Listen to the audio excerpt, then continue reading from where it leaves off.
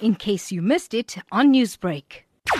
We are very proud that this program is now coming to South Africa from this year. So South Africa is the first global country. Applications are already open. And the Global Young Innovators Programme, it's an exciting opportunity for young South Africans with bright ideas, addresses those who are at the age between 18 years of age and 30 years of age. If you have a bright idea and think that this could be an excellent solution to one of the challenges that we are facing globally and also here in South Africa, then you are welcome to apply about the program. When the applications will close at the 8th of January. So until then, you need to have your application together, all the motivation, your ID, etc. And you will also have to record a 3-minute pitch to explain about your solution. The primarily virtual program will task applicants with co-designing projects to tackle 5 global challenges. Why has these challenges been identified? We identified them because we feel that these are burning challenges globally,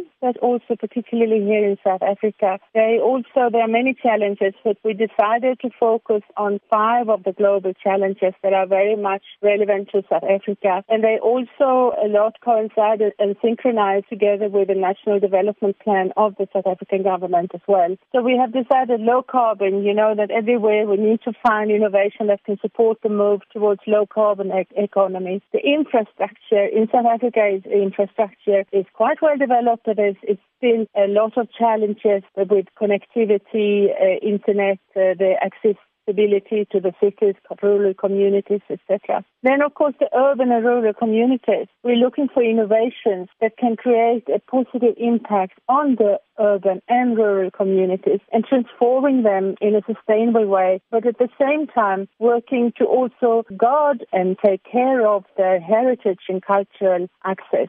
Education has been long a problem here to find ways. Already this year during COVID, of course, we had to rethink and switch over to digital learning, but there's probably much more that can still be done to provide education and training for everyone. And healthcare, of course, we are looking for innovative ideas and solutions to improve the quality and access to healthcare for everyone in the country. You mentioned that one of the global challenges that will be worked on is improving the quality of healthcare. How is this aimed at assisting in the fight against COVID-19? COVID-19 has been a challenge for all of us, and I think for young innovators that have a splendid idea to this, it can also help overbridge these challenges that we have with the COVID. I think it has already helped us to be more digital, to be able to work individually and still connect with teams and communities through internet and through digital connectivity.